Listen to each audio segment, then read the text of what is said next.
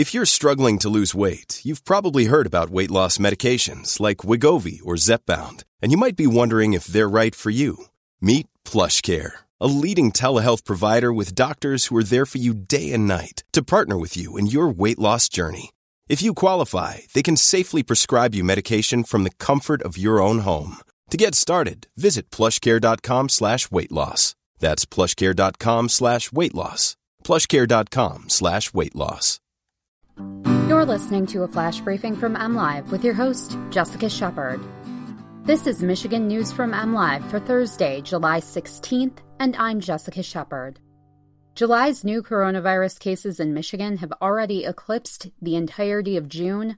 Experts are expecting a wave of eviction cases now that a moratorium has lifted, and a West Michigan school is the latest to consider a team name change. Michigan has reported 6,436 confirmed cases of coronavirus in the first 14 days of July. That's more than the 6,338 cases reported statewide for all of June. On Wednesday, the state hit another troubling milestone, reporting 891 new cases of COVID-19. That's the highest number of new daily cases since mid-May, when the daily report included a backlog of cases. Reports for the coming days will be of particular interest as numbers are still coming in for infections linked to 4th of July holiday celebrations.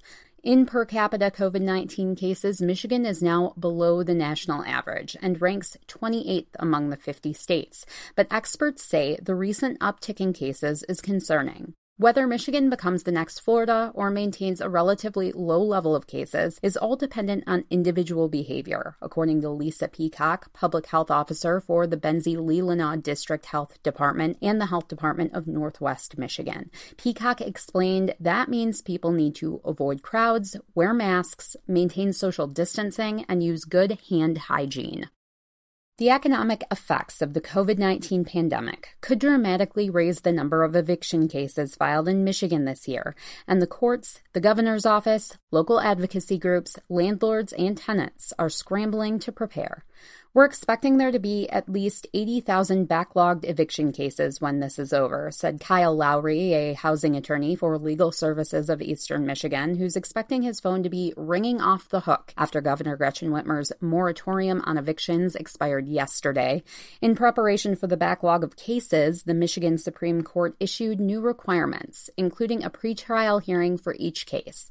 Cases involving illegal activity or extensive damage to property will be heard first.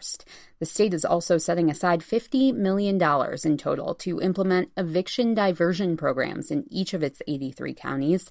The money will be made available in lump sums to landlords in exchange for allowing tenants to remain in their homes, forgiving late fees, and up to 10% of the rent due.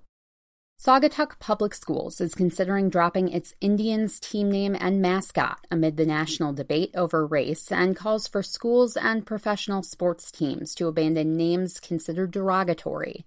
Saugatuck administrators announced the decision to re-examine the nickname in a message posted to the district's website July 14th.